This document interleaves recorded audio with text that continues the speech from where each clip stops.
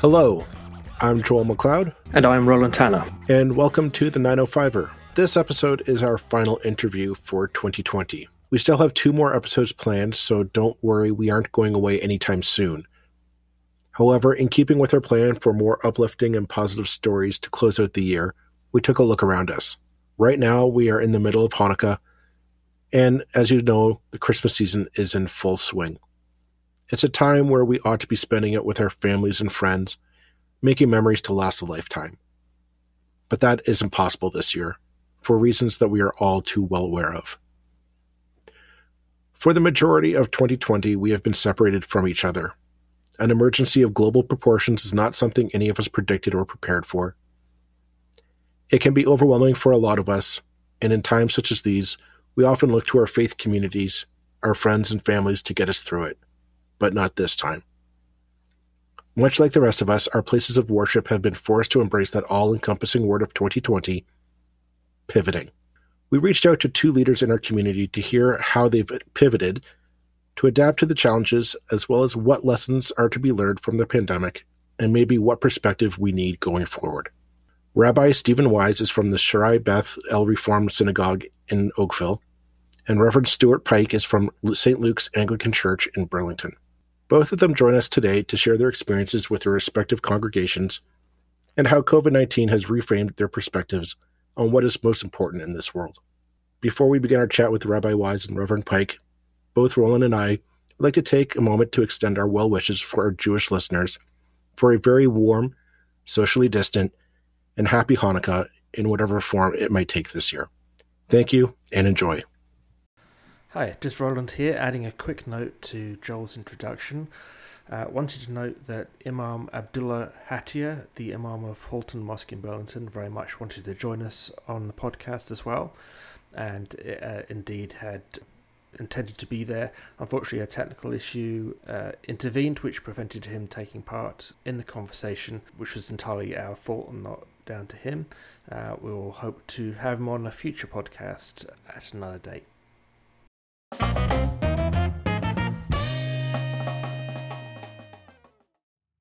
Welcome, Rabbi Stephen Wise and Canon Stuart Pike to the podcast, and for joining us today at what's a very busy time of year for both of you. We wanted to invite you onto the podcast just to kind of, at the end of what's obviously been a difficult year for so many, to ask you how it's affected you as both religious and community leaders, and the kind of challenges you faced, and maybe also some of the more positive stories that may have come along this year, and to kind of have a conversation around those things that maybe will be a bit more uplifting for people as we go into, or as we are already in, the holiday season. So just to go right back to the beginning, I mean, as religious leaders, what were your thoughts when COVID first hit back in March, really, when we're talking about Canada? Rabbi Wise, maybe we could go to you first. It's been kind of a wild ride. Judaism, as we talked about earlier, like all faiths, is built around community. It's built around people coming together and doing things in person. And, for generations, that's really what it's been about. And so at the time when people needed community and faith the most, that's when we were forced to shut our doors, which we've never done ever in the history of our synagogue. And it was a real big challenge at the beginning. People were calling, asking what we're going to do. How are we going to change? How can we adapt? And I guess a further technical difficulty would be that Shabbat is mainly a time to not be on your computers, and you're using all the electricity and all the technological things that we use on the regular week. Shabbat's supposed to be a time to get away from that, especially within the more Orthodox communities. You're supposed to shut everything down right when sundown happens on Friday. So to sort of adapt to a new world, a new situation, required a lot of thinking, a lot of experimentation, and the Jewish community, even within it, has many layers. So as a Reform rabbi, our more liberal community we were able to adapt probably a little bit quicker. I've used some technology before in our synagogue. We have some screens up, and we've been doing these call-ins on Shabbat once in a while. So we do use technology if we have to for Shabbat, and we kind of embrace the community aspect of Zoom, let's say, and other formats. So I remember that Saturday morning, instead of getting in my car and heading to synagogue and starting services, I walked downstairs into my living room, and I pulled out the computer, and I said, okay, I guess I'm gonna just lead it here. And I sent out the link, and I was like, I have no idea how this is gonna work. And we had our movement has been so great. They've been like putting every resource imaginable on the net for us, all free of charge, like our prayer books, all those sort of copyright laws and all the kind of things that could hold us back. They just said, this is a new world. We're just going to put it all out there for you. So I had access to all these tools, and I opened up a Zoom meeting, and there we went. I was worried about Zoom bombers. I was worried about some of our, let's say, more senior people or non-technological people, how they were going to handle it. Are they going to have to phone in? And could they, those early days of Zoom when you saw people's chests, or you saw their feet, or you saw the sky, and, and the muting and the unmuting and all the kind of fun things. But at the same time, we were there, we were together. And I remember the numbers of people logging in were astounding at the beginning. And I was comforted by that, knowing that people need a place to reach out to, got online, and were able to at least access those services in those early days. There's almost a kind of reassurance in overcoming the technological difficulties, that it's almost like an adventure of sorts, I guess. Canon Pike, I should point out that I've known Canon Pike for quite some time, so if I start calling him Stuart, that's the reason. But I'm trying to treat everybody the same. But Stuart, let's just go with that for now. What was your experience? Yeah, so very similar. I mean, it caught everyone unaware, I think. And I was very, very happy that I happen to have an iPhone. I think it doesn't have to be an Apple device, but I was glad to have it. And this is my biggest tool for doing online stuff.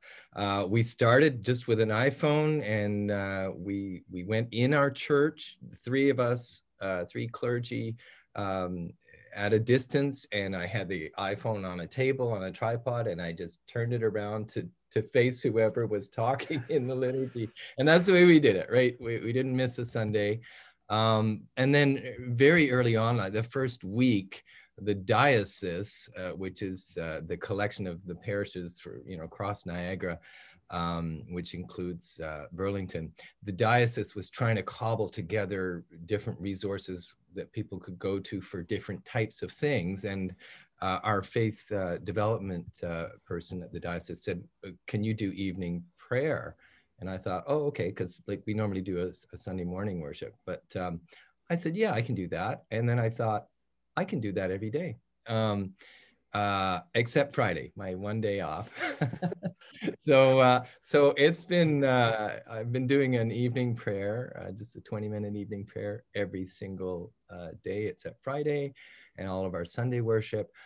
Like you, Rabbi Wise, the numbers were phenomenal. We were getting more hits than we ever had in-person attendance. We were getting hits from overseas. So lots of people were logging in. I think the need was there, like you, we're a community that gathers, and being together is a huge symbol of who we are. When we gather for Eucharist, we share together. So to do this in a virtual way was a real challenge, but we stepped up to the plate, and yeah, it's been really amazing. It's actually, we've reached many of our people who couldn't come, like some of the aged. Now, some of them don't have computers, so we're putting services on DVDs and taking them to nursing homes and seniors residences and stuff. And it's not 100% coverage, but it is way more than we ever have had in the past. It's not the same, but it is meeting the need, I think, for many people. So, Rabbi Wise, you mentioned at the start about how when this pandemic hit, it's a global catastrophe, a global emergency, and when something of that size and scope hits us, we do try and go towards our synagogues, our churches, that our faith community to kind of sustain us and get us through it. And I always thought that the kind of the insidious nature of this disease was that it took that away from us. We weren't able to go to our communities and our friends and family and support and kind of get that spiritual nourishment that we sometimes depend on for things like this. And I'm wondering if maybe you can, excuse me, touch upon just what the response has been from your congregations to try and I guess I'm going to use the word pivot into 2020 and adapt to the times. Rabbi Wise, why don't you start us off? I remember after I did my first service, I remember one of my congregants called me right after. He's like, "Rabbi, it was great the way you put it online, but if you don't mind, I have some ideas for you. Let's meet on Monday in your office and I can go over it." I'm like, "Oh, it's so nice." And he comes in, he's like, "Okay, your camera's awful. I'm going to give you a brand new camera. Okay. There's a Logitech, blah, blah, blah. I'm going to plug it in. Okay. What are you using for a microphone?" I'm like, "I don't have a microphone." He's like, "All right, here's a microphone. Now, what are you doing for internet?" I mean, I'm like, "I don't know. I'm on my Wi-Fi." He's like, No.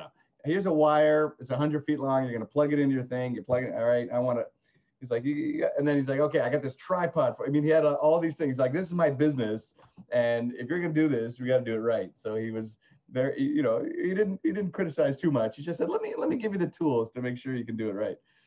So we learned a lot those early days, and the community, like, that's, I guess, an example of the community kind of rallying together, like. Providing the structural needs. When we decided over the summer that we were ready to come back into the synagogue and broadcast it live, we needed a lot of technological know-how and tools, which I didn't know anything about. And so one generous congregant said, "Listen, I would like to put some money towards this so we can do it right." He's like, "I want you to stand on the Bima, which is our raised platform." He's like, "I want you to pretend that you are going to record this. What are the tools that you want? Like, just dream it up." I'm like, "Okay, well, I guess I want a camera right over there, and I want a camera right in front of me. I guess I'm pointing, we're in a podcast, but I'm pointing up in the sky. I want the sky view. But I want the intimacy. Like, I want a camera right near me. I want people to feel like they're in the room with me. They're not like watching the synagogue show. I don't like that, because that's been out there for a couple of years. Some of these, especially synagogues that are a little bit bigger and have maybe bigger budgets, they have that technology where you can just, like, you're peering in on a show, and that's good. That's step one. But I'm like, if we're gonna do it right, I want it to be as intimate as this conversation is. I want it to be like feeling like they're in the room with me as close as possible. So the right cameras in the right places. Then I said, when I'm at home and on my phone or my computer, I see everyone's face. But if I'm standing on the Bima and I can't see everyone's face, I'm gonna feel like I'm alone. And I'm just talking into nothing, because there might not be people in the room, or there'll be 5 people and then 100 people online. So I'm like, I want right in front of me a monitor. I want it built in to this table with everyone's face on it. And I'm like, "Okay, we can do that." And I was like, and also, I don't want to touch any of the technology while I'm praying. I want to pray.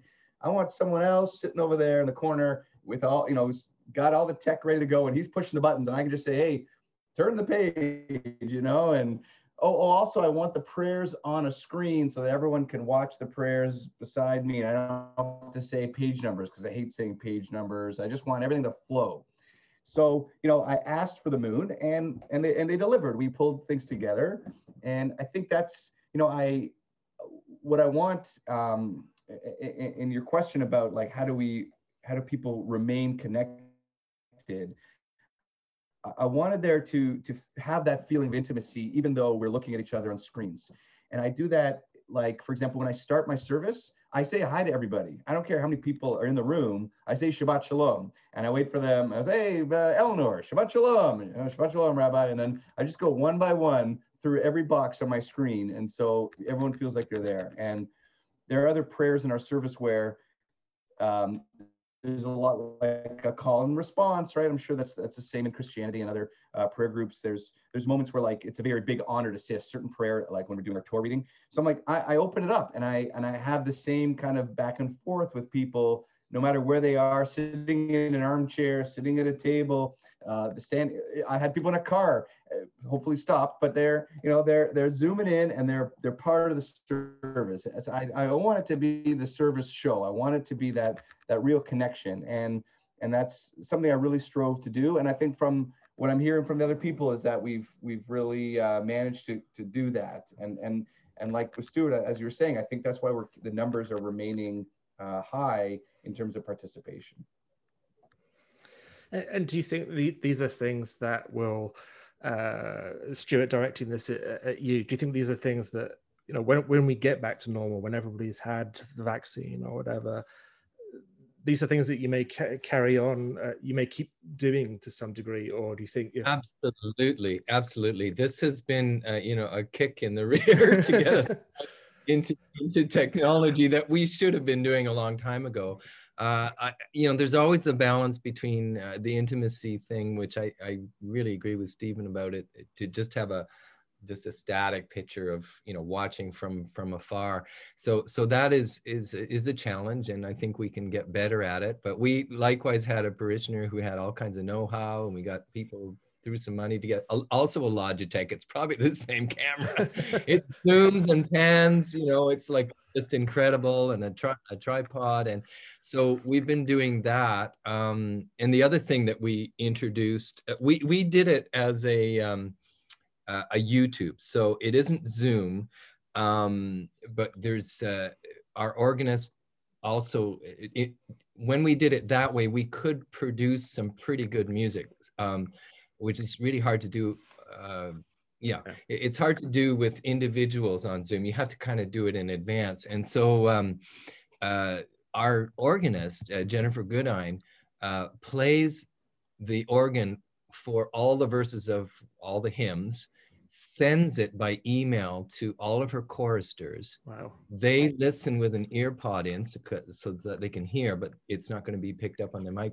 They record their voice singing their particular part and send her the email back. And then she stitches it all together. My goodness. And getting it all lined up. And we've got 4-part harmony. The choir has never sounded better. You can do amazing things with fixing the person who's out of tune, Well, you got it. And the one who sings a little too loud, tune him down a bit, but perfectly balanced choir. So, we've been able to do that. We also got readers from home reading one of the lessons. And so it'll be going along with us in the church, and then it'll cut to someone reading from home or playing their violin from home or doing something else from home. And then we finish up with a Zoom coffee hour at 11. And we also introduced the safest actual physical communion that you can imagine.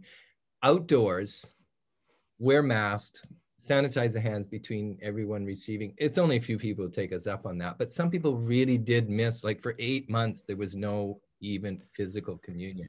So we do that. It's outdoors, and everyone's masked, etc. And they're only there for a minute to receive communion. Then they go home to join the Zoom coffee hour. So we decided not to reopen for in-person service. So the only thing we do is that one communion distribution.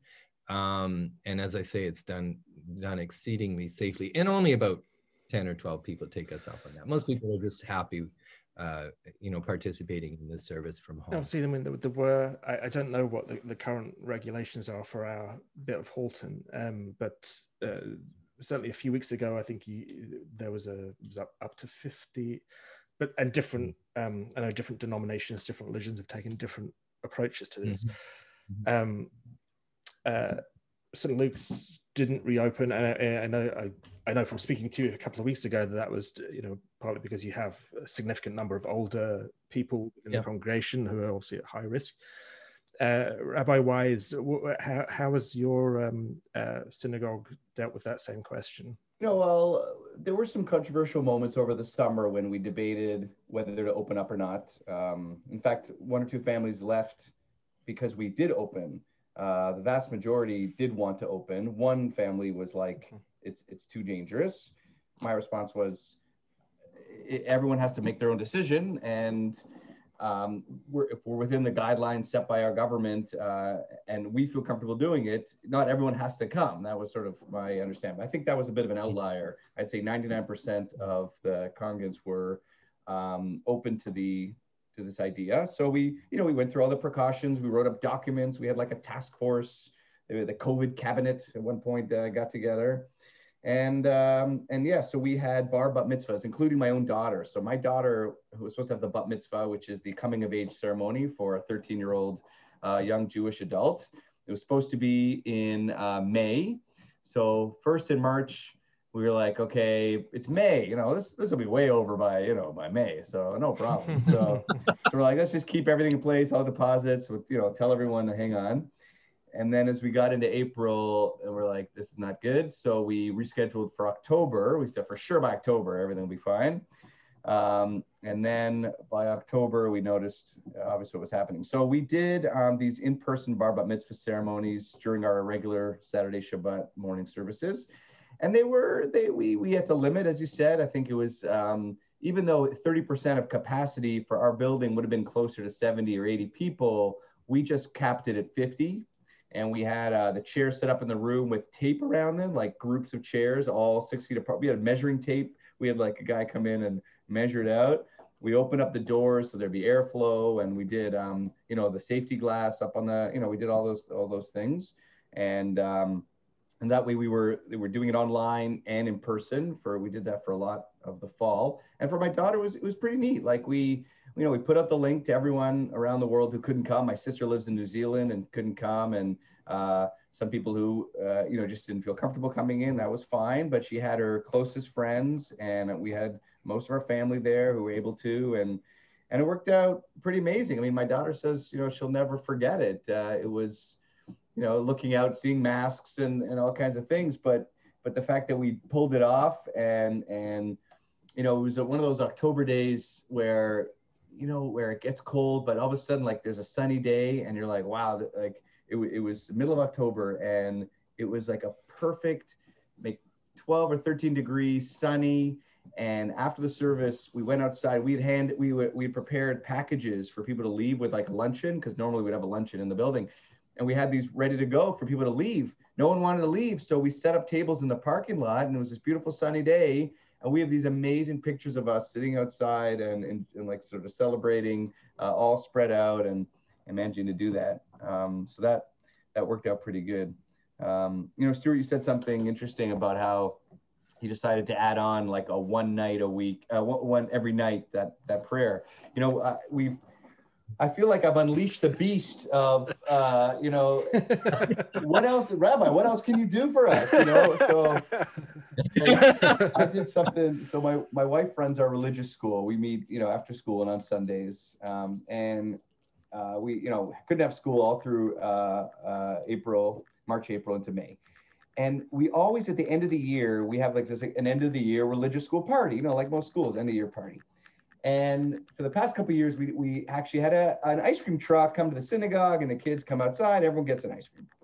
So I said to her, what if we could still get an ice cream truck? Like that's totally kosher. Like we'll just, have the truck, we looked at logistically, it was like impossible and like through the roof expensive. And I'm like, well, what if we're the ice cream truck? Like we just pack up our car with ice cream in like coolers, and then we just drive around to everyone's house and give them an ice cream.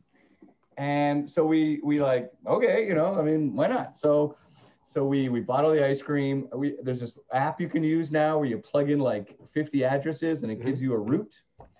And oh wow, Halton is big. It's the only synagogue in the whole region, so it's quite a wide area. I mean, we were in Ancaster and we were in Hamilton, and then we were in like North Burlington, you know, and then into Milton, and then all the way through Burlington, South Burlington, you know, and then all the way through East, West, Oakville, and then even into parts of Mississauga. It took, I think we left at like 8 in the morning, and we didn't get home till I think 8 at night. Like, it was like the craziest day. But we managed to stop at every home where there are kids and gave them an ice cream. We got a picture, and we had a sign on our car. It said like Rabbi's ice cream truck. And you know, but I'm worried. Like, every time we do something really awesome like that, you're like, wait a second, what are they going to expect of me next? I mean, now, as we go into sort of 2021, do you think have you either of you sort of felt there are lessons that we should be learning as either as members of faith groups or just generally as a society at large that this year has taught us? Stuart, let's start with you. Yeah, okay, lessons. I mean, the stories, this is a global pandemic. This has hit absolutely every community in the world, as far as I know. I think one of the lessons for me, I've been connecting with people around the world through the internet, through Zoom or Facebook or whatever. As I say, there are people logging into our services or watching them from all over. So one of the lessons for me, I mean, it's not new, but we have a pretty good social safety net here in Canada. The government has stepped to the plate. It's going to cost a fortune, and we'll be paying it for years to come. And we need, as good citizens, we need to do that with a smile on our face and gratefulness in our hearts, I believe. We've been, many people have been saved from the very, very worst of misery, but it's not so in many, many places of the world. So I've been trying to reach out to some communities, just dropping a bucket kind of thing, through trying to support them. The evening prayer that I do every evening, there's a little link to donate to a GoFundMe, which has helped to get food and medicine to some communities in India and South America and stuff.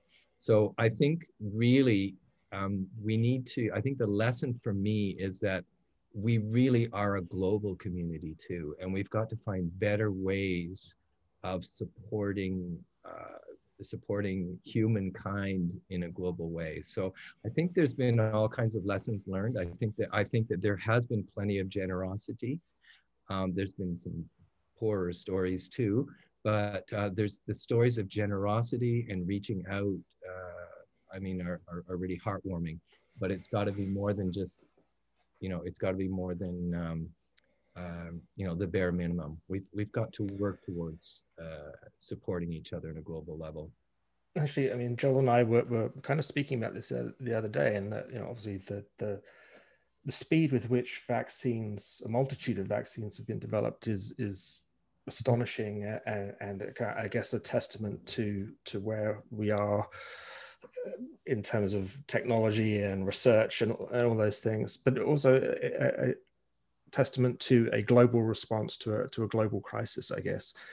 That researchers and scientists from all kinds of different backgrounds, I know two of the key researchers in the first vaccine, I believe, were immigrants from Turkey to the United States.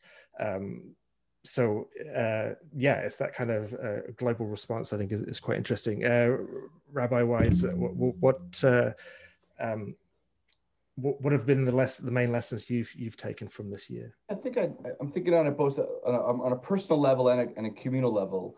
On a personal level, I have 3 kids, and we are busy all the time. We're running around. I'm working hard. My wife's working hard. The kids, they're going off to hockey, this, that, and the other. And all of a sudden, it was like, wow, it's so slow. Like, the pace just dropped to a snail's pace. It just dropped, like, so many commitments that you think you have to do. you don't really have to do. And I heard that from a lot of my friends and members of my community, that like, we realized you could just spend some time not running around. And that's a lesson that I've really taken to heart, to try and, my kids just say, oh, you're home more for dinner, or, this summer we rented an RV. We just took a little road trip, and it was great. My kids usually go to camp. Listen, my kids have great activities and they see their friends, and, as best they can, but it's been just, it's been a real eye opener to just chill a little bit, to relax and not feel like you got to run around and do things all the time.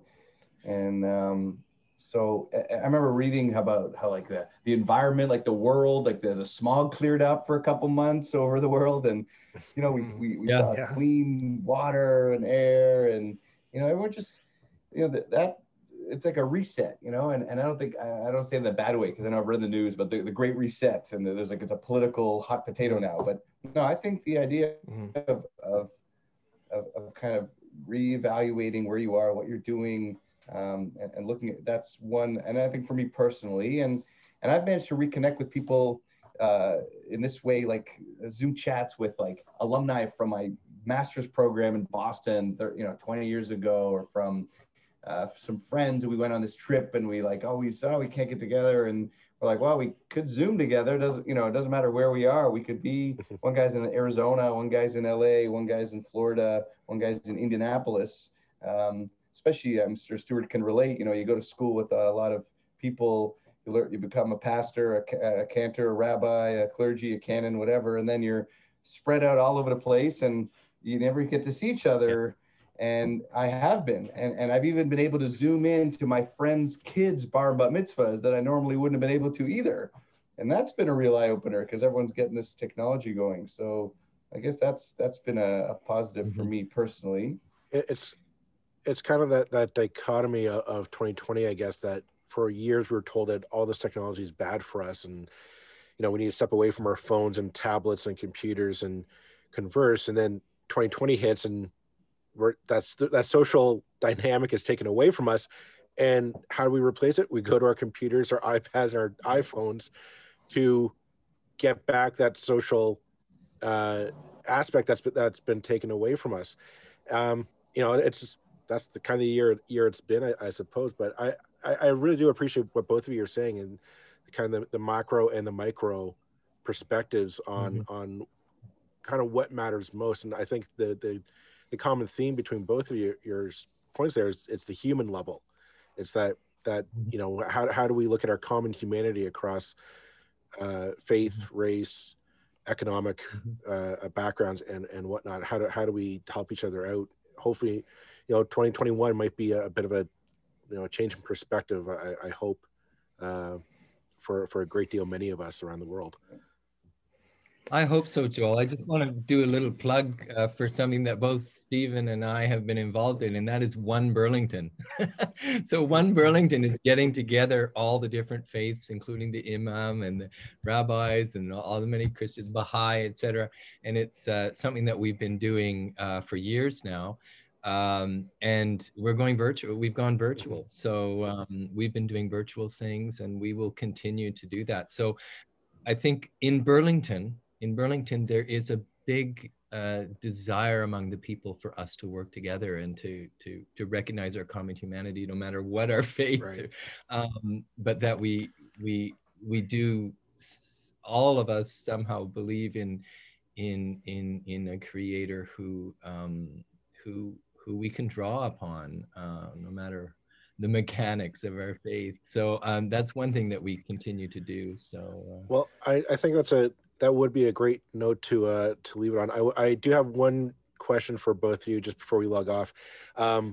Says today, the date of recording this is the third day of Hanukkah, Rabbi Wise. This will be aired on the 8th day of Hanukkah. Would you mind just telling our listeners what your congregation is doing for Hanukkah? And then once you're finished, I'm going to throw it over to Stuart and ask what are the plans for Christmas. Rabbi Wise, take it away. Thank you. Yeah, Hanukkah is just a lot of fun, and we've embraced this technology to do all kinds of neat things. So, like last night, the Reform synagogues from across Canada put together our own version of Saturday Night Live, and we had some comedy, we told stories, we had music. It was like a whole variety show, and we pre-recorded, put it all together, and broadcast it across the country. And we had close to 1,000 people log on, which was just phenomenal. I'd never seen anything like it. So that was pretty neat. And we're trying to do, exciting things like that each night. I had a woman in my congregation. I had her live making latkes and like pouring the oil. And she's like, this is my mom's recipe from my grandmother. And she's like squeezing out the potato, chopping it up and throwing it on the saucepan. And so we had fun stuff like that. I got a good friend on Monday night who's out in Calgary. He owns one of the biggest wind farms maybe in the world, but definitely the biggest in Canada. He's been on the cutting edge of green energy, and it ties into ecology because part of the themes of Hanukkah are to sort of celebrate are not relying on oil. I'm sort of flipping the script, So I was like, how could we not rely on oil, even though it's an oil-based holiday? So I'm bringing him in to sort of have some fun with that. We're having the Great Dreidel spin-off. I think that's Wednesday night. We're going to have compete and throw the dreidels around and spin and get some kids on there and have some fun games. So I was like, you know what? Each night, everyone's going to be home. Let's just have 7 o'clock. Let's all get online, and I'm going to create something fun. And we're doing it. So, we kind of been making the most of it. This morning at 12, I was on with my family who lives in Israel. It's 7 hours ahead. So they're about to light. So we got all our family here connecting together on the Zoom boxes, just kind of watching them light. So, we wouldn't have done that a year ago. Actually, I was in Israel a year ago on Hanukkah with them face to face, which is clearly better.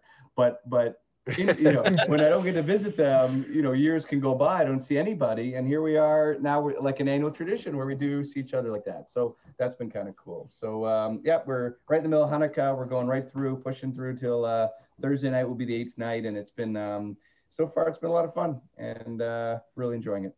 Fantastic. So we're blessed, we're part of a diocese, which extends the whole Niagara Peninsula, goes all the way up to Dundalk and north of Orangeville. So it's a fairly large area. So there are some resources across the diocese, and there is one church in the diocese that is probably world famous for its singing, and that's St. John's Elora. So they are doing 9 lessons, a very traditional 9 lessons in carols service. So we're pointing our people to that. That's this next Sunday, the 20th at 7 p.m. If you want to go, you can log in. You have to register in advance by Tuesday. It's free. So we're doing some of that. So we may as well just use the technology to get some really good music. There's also a diocesan Christmas play, like a pageant for the kids, which will be happening on Christmas Eve at noon. And then we're doing our own thing, our music with our music director and other musicians. And it's all done safely, so we'll be doing a kind of a Christmas carol service with Eucharist, and then on Christmas Day, we'll just do a very, very simple reading of the Christmas story and a short reflection, and then we're going to do that distribution of communion for those who want it on Christmas morning at 10 a.m. And there'll probably be small numbers for that, but it's making the connection. So we're using the technology to get, I think, an even broader experience of Christmas. Well, it sounds like you guys are still having the right spirit and the right perspective for the month of December. I'll leave it there, and thank you both of you for coming on to the podcast. We wish you a very happy Hanukkah and a very Merry Christmas, and a happy holiday to anyone in between. Thanks so much. Yes.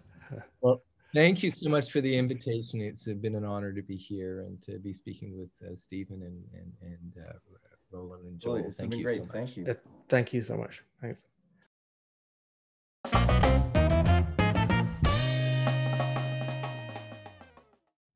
That's it for this episode of the 905er. Thank you for listening. As always, you can send us your feedback, thoughts, and concerns, or ideas for future episodes to our email, info@905er.ca. We'd love to hear from you.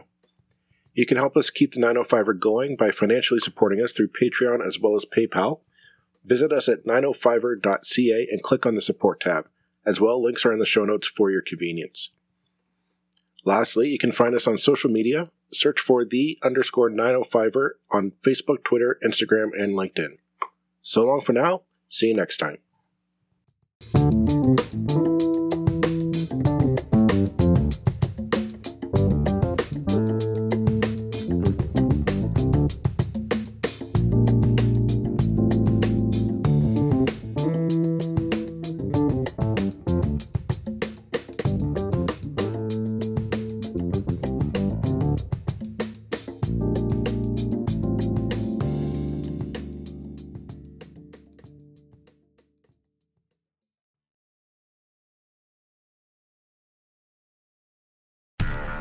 Do, Did, Will, the Story of People podcast is now available on the Crier Media Network. The first 5 episodes are here and feature some incredible guests that fit into one or all 3 of those categories. Ready? Tara Sloan from the San Jose Sharks, Undercurrent podcast at NBC Sports. Marianne Iveson from Iveson Voice and the Let's Take This Outside podcast to talk about the world of outdoors as well as voiceover land. Ariana Hunsicker, future Canadian Paralympic swimmer, already winning tons of awards for this country. Scott McGregor from the Hot Wallet podcast to dumb down the world of crypto, Bitcoin, and NFTs so you don't have to. And Jackie Holowati from Climate Pledge Arena in Seattle, Washington, the first net zero carbon certified arena on the planet. Wherever you get your pods, wherever you watch your pods, and on the Crier Media Network.